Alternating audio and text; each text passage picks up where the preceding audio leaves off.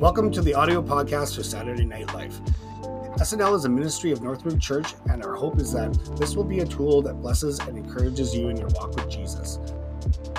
If you want to learn more about Northridge Church or SNL, you can visit us at nrchurch.ca or join us for Saturday Night Life at 7 p.m. on Saturday evenings. Until we meet, be blessed and enjoy the word for this evening.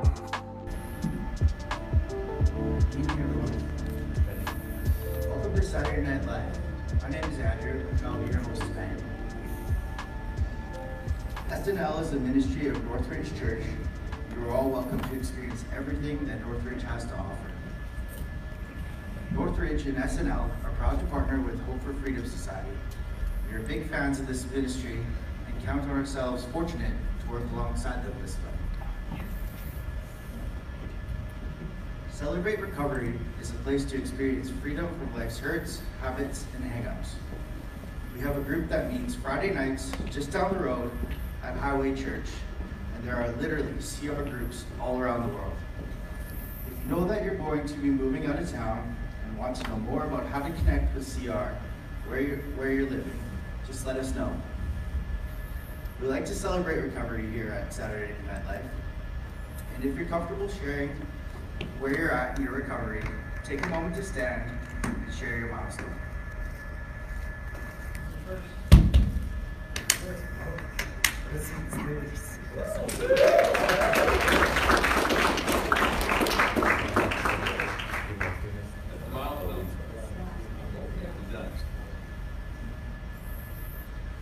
All of our SNL services are streamed live on Facebook.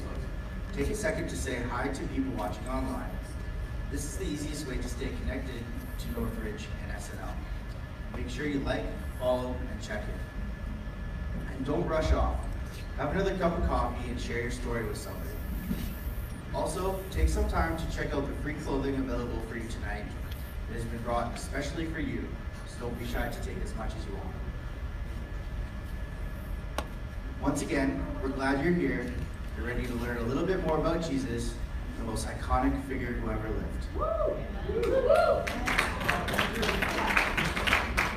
Well done, Andrew. You're good at reading, but you're even better at smiling. Well done. Good job. Yeah, you're hired. That's right. There you go. All right, hello everybody. Good to see you. Good to be here. Today was the day. If you're talking to Steve, he says he's 98%, but he sounds like he's about 6%. So I don't know. He might be lying about how good he's doing, but I know he was feeling calm this weekend. I hear there's something going through the house. And so anytime you see me drinking tea, you know that Jesus is coming back, or I'm not feeling great because I'm more of a coffee guy. So I don't know what's happening, but I'll try and get through all the talking today. Good news is I told the guys, I said it might be quicker than normal because I'm not feeling great. But last week, we talked through the story of Lazarus. Remember Lazarus? They said he's not doing well. Jesus, you gotta come. And Jesus says, okay, I'm coming. And before he got there, he died. And I think I remember last week I said, you know what, it was one of those things where I couldn't leave anything out in the text. Sometimes what I'll do is I'll clip little sections, or I'll just focus in on one section of the text and camp there, and then I'll do a lot of talking around there. But last week I couldn't resist walking through the whole section of text. And so I think I may have started something, and so we're going to do that again tonight. But what you're going to find is there's one line that I've literally highlighted in the scripture tonight. And you're going to see it, and I'm going to go right past it, and then I'll come back to it and explain why I've highlighted that one little phrase. For those of you who aren't normal SNLers, we like to teach Jesus over and over and over. If you come here enough, I think it's impossible to get sick of Jesus, but we usually just teach Matthew, Mark, Luke, or John. And this year, this calendar year, basically since January, we've been teaching chronologically through the life of Jesus, pulling from all four Gospels. And so today, I believe we're in Luke, and we're going to be in chapter 17, beginning in verse 11. And it goes like this. On the way to Jerusalem, he was passing along between Samaria and Galilee. I'm going to pause already. Just to kind of set the setting right now, every year, and sometimes several times a year, there are these feasts in Jerusalem. Jerusalem being the holy city. And so Jews from all over the place, wherever they are, they would carry this pilgrimage to Jerusalem to celebrate these feasts, to have these memorable moments. And so Jesus was literally kind of bundling in with a group of pilgrims. They would have been like whatever you see on TV with the camels, and they're carrying their caravans and stuff like that. They're all in a kind of a line through the desert or whatever into Jerusalem. And Jesus would have kind of just stuck in line with them, and he would be with them. And then there's a bunch of things that happen in this passage that are just like all over the place. It's just amazing the things Jesus is doing just on this journey to Jerusalem. One last thing I want to highlight about this journey is for Jesus, it's a death march, which sounds melodramatic, but it's literally Jesus walking to his death. He is 100% aware. He knows exactly what's waiting for him in Jerusalem. And not just because he's heard rumors from some of the Pharisees and Jews that, hey, he's really upsetting people and they're starting to plot to kill him. It's more than a rumor. He knows God's plan for him is to give his life on the cross for us. And so Jesus is walking this journey, and he's doing all the things that we're going to see here, knowing full well that he is walking to his death. I don't know about you, but if I was living my last days, I would probably be sitting at home with my family. We'd have lots of things. I would eat lots of bad food. And I would not be doing the kinds of things that Jesus is doing. Well, let's pick up the story where we left off. We didn't really get very far, did we? And as he entered a village, he was met by 10 lepers who stood at a distance and lifted up their voices, saying, Jesus, Master, have mercy on us. Let me pause again. I don't know how much the average person knows about leprosy nowadays. It's kind of been eradicated. But once upon a time, it was not only a physical, highly contagious and dangerous illness to get, but it was also something where if you were a devout religious person, you would not, they were called unclean. And that's why they were standing off. They knew that they weren't supposed to go up to a person. A, because they could give them leprosy, but B, because that would make them ceremonially unclean. And so they're staying a ways off, but they're screaming out to Jesus, Jesus, have mercy on us. When he saw them, he said to them, go and show yourselves to the priests. And as they went, they were cleansed. Then one of them, when he saw that he was healed, turned back, praising God with a loud voice, and he fell on his face at Jesus' feet, giving him thanks. Now he was a Samaritan. Let me pause again. Again, there's some stuff that if you're reading your Bible regularly, you'll know these things about the Samaritans. The Samaritans were the hated. Is Richard here today? Richard did a really good job of describing a Samaritan a few weeks ago. Richard, how did you describe a Samaritan again? Half Arabic, half Jewish. Yeah, half Arabic, half Jewish, and they were hated because of their mixed race. And so they were looked down on, and they were despised. And Jesus healed 10 men with leprosy. He just told them, go show yourselves to the priest, because that was the way they could become clean again, is that if they were declared by the priest to be clean. He said, just go see the priest, and on their way, they're healed. One guy realized that as he's walking, he's like, oh my goodness! He starts praising God and falls at the feet of Jesus. And that man was a Samaritan, one of the despised Samaritans. And Jesus says this, Jesus answered, were not 10 cleansed? Where are the 9? Was no one found to return and give praise to God except for this foreigner? And he said to him, rise and go your way, your faith has made you well. So that's the first thing Jesus as he's just kind of walking to his death, that's the first thing he does. He heals 10 lepers. Let's go on to verse 20, please. Being asked by the Pharisees when the kingdom of God would come, he answered them, the kingdom of God is not coming in the way that can be observed. Nor will they say, look, here it is, or there, for behold, the kingdom of God is in the midst of you. Pause again. Pharisees were the religious, the most religious of the religious. They followed God's law to the nth degree. In fact, they started to kind of invent even more laws to make them even more holy. And they were so devout and so intentional about practicing their religion. What that led to, though, was pride. Is they felt very good about themselves. But they were smart, and they cared, and they started to pick at Jesus' brain. It's just another thing Jesus is doing as he's walking to his death. He's talking with the religious elite, and he's talking about the kingdom of heaven. They're like, tell us about the kingdom of heaven. And he's like, you're not going to walk on the road and see the kingdom of heaven. That's not how it's going to work. And he said to the disciples, the days are coming when you will desire to see one of the days of the Son of Man, and you will not see it. And they will say to you, look there or look here. Do not go out or follow them. For as the lightning flashes and lights up the sky from one side to the other, so will the Son of Man be on this day. But first he must suffer many things and be rejected by this generation. Just as it was in the days of Noah, so it will be in the days of the Son of Man. So let's talk about that for a second. A couple of things he's saying here. He's saying, be careful. There's going to be a lot of shiny lights and flashing bells and whistles. Don't get distracted. Okay? And the other thing he's talking about here is he starts to prophesy his own death. He starts, we can see it very clearly here because we know how the story ends. We know that Jesus goes into Jerusalem and he's crucified on the cross. He's buried in the grave. And then he defeats death, rises from death, and ascends back to heaven. But here we see what he's talking about. But must have been so confusing to the disciples. I don't think they fully got that he was going to this place to give himself as a lamb to slaughter. And that's what he's doing here, is he's prophesying his own death.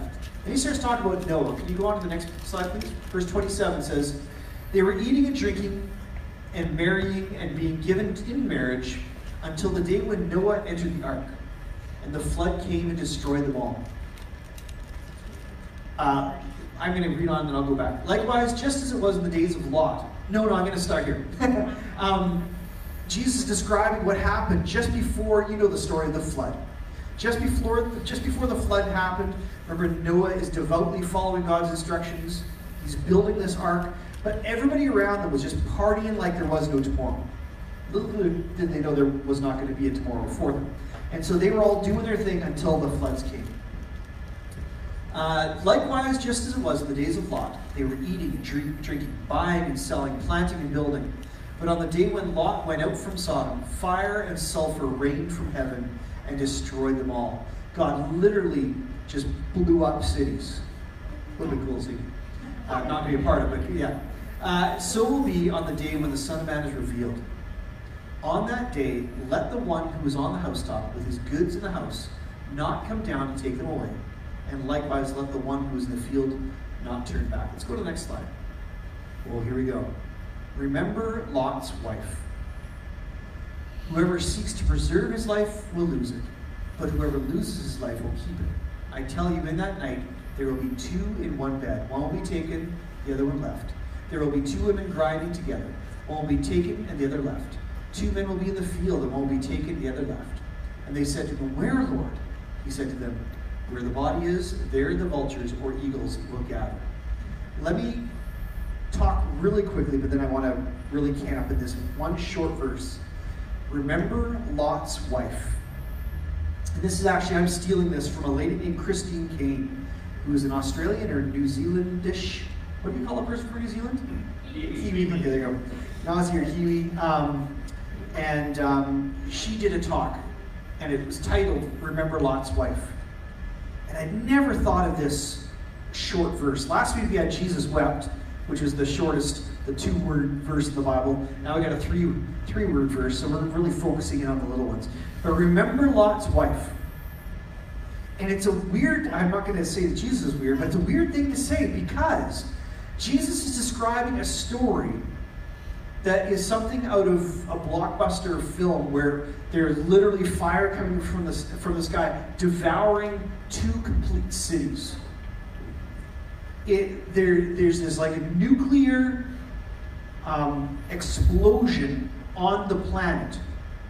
And Lot's wife, her part in the story is she got out of there in time. And her and her family, they got out safely until she didn't follow the instruction. And God's instruction to Lot and his family was, don't look back. Whatever you do, do not look back. Because if you do, you're going to die. Well, Lot's wife turned, looked back, and she was killed instantly. And we're told here, even in and amongst all the fire and explosions and the craziness, to remember Lot's wife. And I'm totally stealing Christine Cain's observations. God was telling Lot, and he's telling us to remember the lesson. Excuse me. He was telling Lot and Lot's wife, and he's telling us to remember that lesson. Is that we're not meant to look back and long for or pine for the things of the past. Lot's family was saved from those explosions. They were saved from the destruction of Sodom and Gomorrah. But instead of going into their new life and living their new life saved, she looked back. She could not resist looking back. And this is where I'm going to camp. I don't know if I've got more up there. I think I might just, I'm just going to camp here. We do this all the time. I know I do this all the time. And if there's ever been a more fruitless activity than looking back into our past and wishing that something was different, trying to fix the past, I don't know what that is. I don't know what is more of a useless activity. The past is not happening anymore. We're living in the present. We're headed for the future. And one of the things that happens when we become children of God is we literally become new creations. What we were is no longer. It is wreckage. It is carnage. It is exploding cities. It's gone. And we are a new creation. And He's got something new for us. And what I experience in my own life, and when I talk to people, I see this a lot. Where we sit in these chairs and we think about, oh man, I just wish I could go back and I could fix this one thing. Or I need to get out of here so I can go and do this and attend to this thing in my old life. And the word that I believe that we've got for you today is that He's calling you into something new. And I'll tell you, so I'm 51 now, and over and over and over, what I've seen about my God is that what He's got for me is infinitely better than what I even want for myself. I use the example, thank you. I use the example of my wife, and I'll say it now because she just walked out for a little bit. If I were to have written a list of everything that I wanted in a wife, I got married when I was 22. Yeah, that's a whole other story. But I got married when I was 22, and if I was a 22-year-old David Buzza, looking at what do I want in a wife? What is every characteristic that I want in a wife? And if I wrote them all down, I would feel so ripped off if God answered my prayer 100%. Because He gave me things in Carolee that I had no idea that I wanted and needed. His gifts, there you go, his gifts for us, His plan for us is better than we can come up for ourselves. And if you ever want to do a compare and contrast, look at where we go when we're running the ship. Look at how things go when we're the boss. Look at how things go when we are the ones making decisions and pursuing things that we think are going to be good for us. And now compare that to God's perfect plan for us going forward. Remember Lot's wife. Don't look back. Don't look at what was done. Okay, and now I want to kind of qualify that a little bit. I was just talking to somebody who's working on their step 4, and I know that step 5 is going to be bringing that and kind of confessing those things, and then you're going to need to make amends.